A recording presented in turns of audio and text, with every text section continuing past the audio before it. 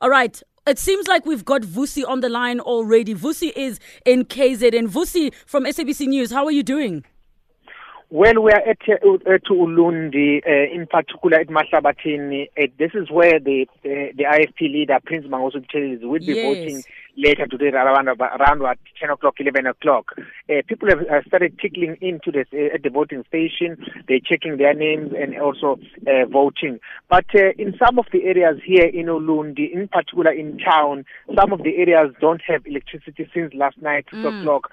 Some businesses were forced to close their operation at 6 o'clock because power went off and it has not been restored as yet.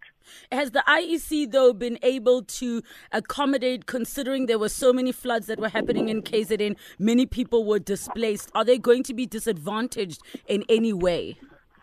Well, according to the IEC, efforts were made with the government departments, including social development, home affairs, to ensure that those who lost their identity document, they got their identity document so that they can vote today. And also, some of them were even able to vote during the special vote yesterday.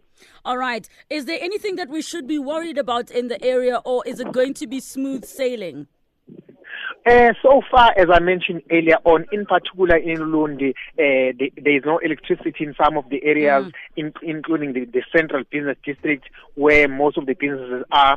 Some of those businesses are not operating as yet because power went off yesterday. And also in some areas, there is no water. Some of the people who are on queues, they said to us that despite having no electricity yesterday since last night and water party, they believe that their vote can change things for the better because they're saying that maybe if they do vote, there might be job opportunities.